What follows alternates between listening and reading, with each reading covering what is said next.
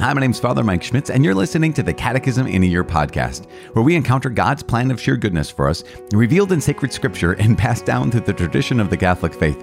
The Catechism in a Year is brought to you by Ascension. In 365 days, we'll read through the Catechism of the Catholic Church, discovering our identity in God's family as we journey together toward our heavenly home. It is day 22 is the name of the day today, or the number of the day today. We're reading paragraphs 156 to 162. I'm using the Ascension edition of the Catechism, which includes the Foundations of Faith approach, but you can follow along with any recent version of the Catechism of the Catholic Church. Also, you can follow along with our reading plan by going to ascensionpress.com/DIY. You can get the Catechism in a Year reading plan. You can also click follow or subscribe in your podcast app for daily notifications and updates and whatever comes along your way. It is day 22. So paragraphs 156 to 162 continue to talk about faith. The last couple days, we've been talking about what's our response to God's revealing himself. We talked about how faith is both a grace, right? It is a gift from God. It's also a human act. But today, we're taking that next step, talking about how faith and understanding, that what moves us to believe is not the fact that everything appears true and intelligible in light of natural human reason, but also because God has revealed himself. We're believing not only in that, oh, this makes sense. We're believing in the fact that God has authority, that God is truth. We're actually, here's the crazy thing we're going to talk about today, that when we grow in faith, sometimes it's helped by, obviously, evidence, signs, proofs, that kind of thing. It'd be so helpful. Ultimately, though, we're not simply, as we've mentioned this before, we're not simply believing in God. We're believing God, right? We're believing in him because we know that he is true. And that's one of those things. So we can move and grow our faith. We can move and grow into understanding more deeply. And that's what we're going to talk about today. We're also going to talk about the role between faith and science. We've talked about this before. We're going to review it again, that there is no discrepancy. There's no real discrepancy between faith and reason, or faith and science. Also, we have to be free. Human beings have to be free to say no if our yes is going to mean anything. We have to be free to reject the truth if our adherence to truth is going to mean anything. And so faith has to be free. There is a freedom of faith. There's also the necessity of faith and perseverance in faith, that we need to have faith in our Lord Jesus Christ in order to have his life. Because why? Well, we'll talk later about why we need faith, why the necessity of faith is so important, but also about how faith has to be the kind of thing in which we persevere. And that is so absolutely critical for us. All these pieces are critical, that we grow in understanding of our faith, that we know the one in whom we trust, that we trust freely, and that, of course, we hold out to the end, because that is the challenge in so many ways, that the one in whom we believe on the mountaintop is the same one who's with us in the valley. So let's pray. Father in heaven, we know that on sunny days and days where everything is going well, that you are God. We also know that when we are in the valley of the shadow of death, you are still God. We know that when we have everything we've ever wanted, you are trustworthy. And when we are so confused and feel so lost and so alone, you are still trustworthy. Help us to trust in you. Help us to continue to adhere to you. Help us to continue to submit our intellect and will to you. Help us to belong to you fully, not only in this moment, but in every single moment of our lives, so that at the end of our lives, we can have that grace of final perseverance, clinging to you even in darkness. Help us to always know that what was true in the light is also true in the darkness. Be with us in both, Lord God. In Jesus' name we pray. Amen. In the name of the Father, and of the Son, and of the Holy Spirit. Amen. As I said, it is day 22. We are reading paragraphs 156 to 162.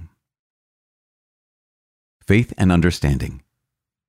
What moves us to believe is not the fact that revealed truths appear as true and intelligible in the light of our natural reason. We believe because of the authority of God himself who reveals them, who can neither deceive nor be deceived. So that the submission of our faith might nevertheless be in accordance with reason, God willed that external proofs of his revelation should be joined to the internal helps of the Holy Spirit. Thus, the miracles of Christ and the saints, prophecies, the church's growth and holiness, and her fruitfulness and stability are the most certain signs of divine revelation, adapted to the intelligence of all. They are motives of credibility, motiva credibilitatis, which show that the assent of faith is by no means a blind impulse of the mind. Faith is certain. It is more certain than all human knowledge because it is founded on the very word of God who cannot lie. To be sure, revealed truths can seem obscure to human reason and experience, but the certainty that the divine life gives is greater than that which the light of natural reason gives. As Cardinal Newman stated, 10,000 difficulties do not make one doubt. Faith seeks understanding. It is intrinsic to faith that a believer desires to know better the one in whom he has put his faith and to understand better what he has revealed. A more penetrating knowledge will in turn call forth a greater faith, increasingly set afire by love. The grace of faith opens the eyes of your hearts to a lively understanding of the contents of revelation, that is, of the totality of God's plan and the mysteries of faith, of their connection with each other and with Christ, the center of the revealed mystery. De Verbum states, "The same Holy Spirit constantly perfects faith by his gifts, so that revelation may be more and more profoundly understood. In the words of St. Augustine, I believe in order to understand, and I understand the better to believe." Faith in science. Dei Filius stated, "Though faith is above reason, there can never be any real discrepancy between faith and reason. Since the same God who reveals mysteries and infuses faith has bestowed the light of reason on the human mind, God cannot deny himself, nor can truth ever contradict truth." Gaudium et Spes stated, "Consequently, methodical research in all branches of knowledge, provided it is carried out in a truly scientific manner and does not override moral laws, can never conflict with the faith, because the things of the world and the things of faith derive from the same God. The humble and persevering investigator of the secrets of nature is being led, as it were, by the hand of God in spite of himself, for it is God, the conserver of all things, who made them what they are." The freedom of faith. To be human, man's response to God by faith must be free, and therefore nobody is to be forced to embrace the faith against his will. The act of faith is of its very nature a free act. God calls men to serve him in spirit and in truth. Consequently, they are bound to him in conscience, but not coerced. This fact received its fullest manifestation in Christ Jesus. Indeed, Christ invited people to faith and conversion, but never coerced them. For he bore witness to the truth, but refused to use force to impose it on those who spoke against it. His kingdom grows by the love with which Christ, lifted up on the cross, draws men to himself. The necessity of faith. Believing in Jesus Christ and in the one who sent him for our salvation is necessary for obtaining that salvation. Since without faith it is impossible to please God and to attain to the fellowship of his sons, therefore, without faith, no one has ever attained justification, nor will anyone obtain eternal life, but he who endures to the end. Perseverance in faith. Faith is an entirely free gift that God makes to man. We can lose this priceless gift, as St. Paul indicated to St. Timothy when he stated, "Wage the good warfare, holding faith and a good conscience.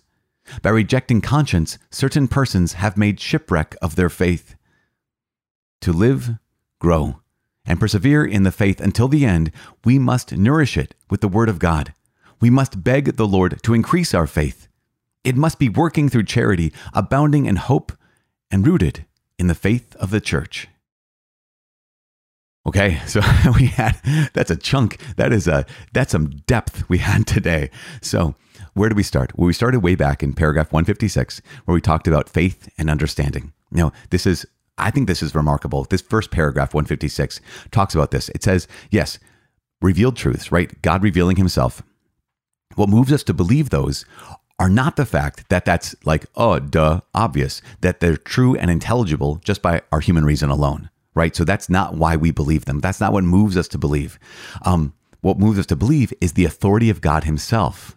Now, at the same time, it goes on to say in this paragraph, at the same time, it doesn't go contrary to our reason. We don't have to turn off our reason. In fact, it's not just, hey, believe me. Why? Because that is not what God's asking. He's not saying, believe me. How come? Because he's demonstrated. Remember back in the Gospel of John, whenever Jesus did a miracle, John indicated that as a sign and wonder. That was the phrase, that he did many signs and wonders. Why? What are those things? Those are proofs. They're not simply miracles. I mean, not that miracles are simple. They weren't simply there to heal the person who was sick or to exorcise the demon that was tormenting the person, although obviously that's what happened. But they were signs and wonders, signs pointing that Jesus could be trusted. And similarly, here is the Catechism that says there's a lot of external proofs.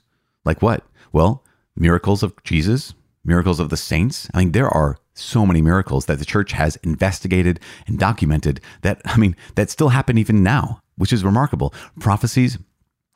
How many prophecies in the Old Testament does Jesus fulfill? It's like something like over 300 of them, 300 Old Testament prophecies that Jesus Christ fulfills. That points to the reality that, he is who he says he is. We can trust him. The church's growth and holiness, her fruitfulness and stability, all these things, they're what they call motives of credibility.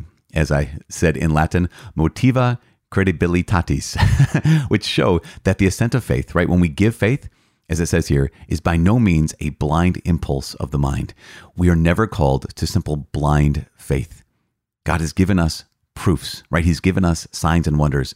And so we trust in him. Now, going on, faith is certain. Why? Faith is certain because God can't lie. So if we're trusting in the one who can't lie, that's always going to be a more and more certain faith. Yet at the same time, it says here, some revealed truths can seem obscure. They can seem difficult to accept. But I love this. We're going to come back to this quote a couple times in the course of our journey through this year. It's a quote from John Henry Cardinal Newman, where he said, 10,000 difficulties do not make one doubt. That quote is used a couple times in the Catechism. 10,000 difficulties do not make one doubt. So the reality that you might say, I don't know about this teaching or that teaching, as long as you keep struggling with it, that's not doubt. If faith is when I submit my intellect and my will to God, doubt is not just I'm struggling with this. Doubt is I refuse, right? I refuse to submit my intellect. I refuse to submit my will to God. So if I'm having a difficulty, I'm having those questions, this challenge, I don't know what this teaching is, I don't know why this teaching is, or I don't know how I'm called to live this teaching, that's completely fine. We continue to seek understanding because 10,000 difficulties do not add up to one single doubt. And that's why we seek understanding. I love this because the Catechism is saying, okay, if you have faith, well, we got to keep diving more deeply into it. We want to understand even more. We want to continue to feed on Scripture. And we want to continue to get close to God. The final pillar of the Catechism is on prayer. And it's just, one of the things I wanted is I wanted us to have a little paragraph on prayer every single day throughout the course of this year. But it just doesn't work out that way. Why? Because if we're going to seek understanding, we're not just seeking, I want to know more. I want to know more so that I can love more. I want to know more so I can love better. And that's the growth in prayer. And that comes about because of faith. And when we pray, we grow in faith as that understanding increases. Now, as we've already said a couple times, paragraph 159, faith and science. Though faith is above reason, there can never be any real discrepancy between faith and reason. Why? Because truth cannot contradict truth. So there is this false dichotomy between faith and science, a false dichotomy between faith and reason, but reason cannot contradict reason. Truth cannot contradict truth. Science cannot contradict faith as long as it's good science and good faith. As we said before, they're asking different questions. Now, paragraph 160, talking about the freedom of faith.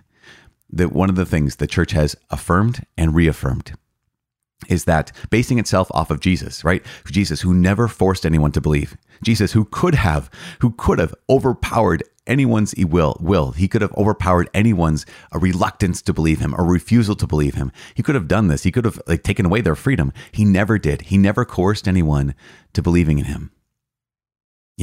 One of the things I think St. John Paul II once said is the church never imposes. She merely proposes, because that's what our Lord did. He presented himself and invited us to respond to his truth. He never coerced. He did call for conversion, but he never coerced it. And that's so important. I love that quote that was given to us. It said, Jesus bore witness to the truth, but refused to use force to impose it on those who spoke against it. His kingdom grows by the love with which Christ, lifted up on the cross, draws men to himself. Again, God's greatest desire is not that we simply acknowledge that he exists. What he wants is he wants us to be in relationship with him. He wants us to trust him. And that's required for us. That's necessary for us. In fact, paragraph 161, talking about the necessity of faith. It's one of those things like, yeah, but what about those people who don't believe? We're going to talk about that later on. But we know, you and I know, that Jesus has made it very, very clear. Scripture has made it very, very clear that without faith, it's impossible to please God and to attain to the fellowship of his sons. And so we know that what happens to other people, we're going to talk about that later. What happens to us, though, that's going to be important. And lastly, we know that we can lose our faith, like we can give it away. We can lose this priceless gift. St. Paul's letter to Timothy, where he says, some people by rejecting conscience have made a shipwreck of their faith. St. Paul even says, that's why I drive my body and train it, for fear after having preached to others, I myself might be disqualified. So we realize that, man, I could just get disqualified. How many times do we read stories in the Old Testament, maybe even the New Testament? How many stories do we know ourselves of people who are so close to the Lord and genuinely, truly loved him, and of course are loved by him, and then decided to walk away or decided to drift away? So we know that we have to pray for that final perseverance. We have to pray for that final gift, because without God's help, we won't make it to the end. And that's where we want to go, not just to live today in faith, not just to walk today in love and in hope, but to make it all the way to the end so we can actually acquire, right, the one whom we love, the object of our hope, and the one in whom we believe. So let's pray for that. Pray for that gift of final perseverance. Pray for the growth in faith. And pray that one day, every one of us will stand before the one in whom we believe and be met with that gaze of love. I'm praying for you. Please pray for me. My name is Father Mike. I cannot wait to see you tomorrow. God bless.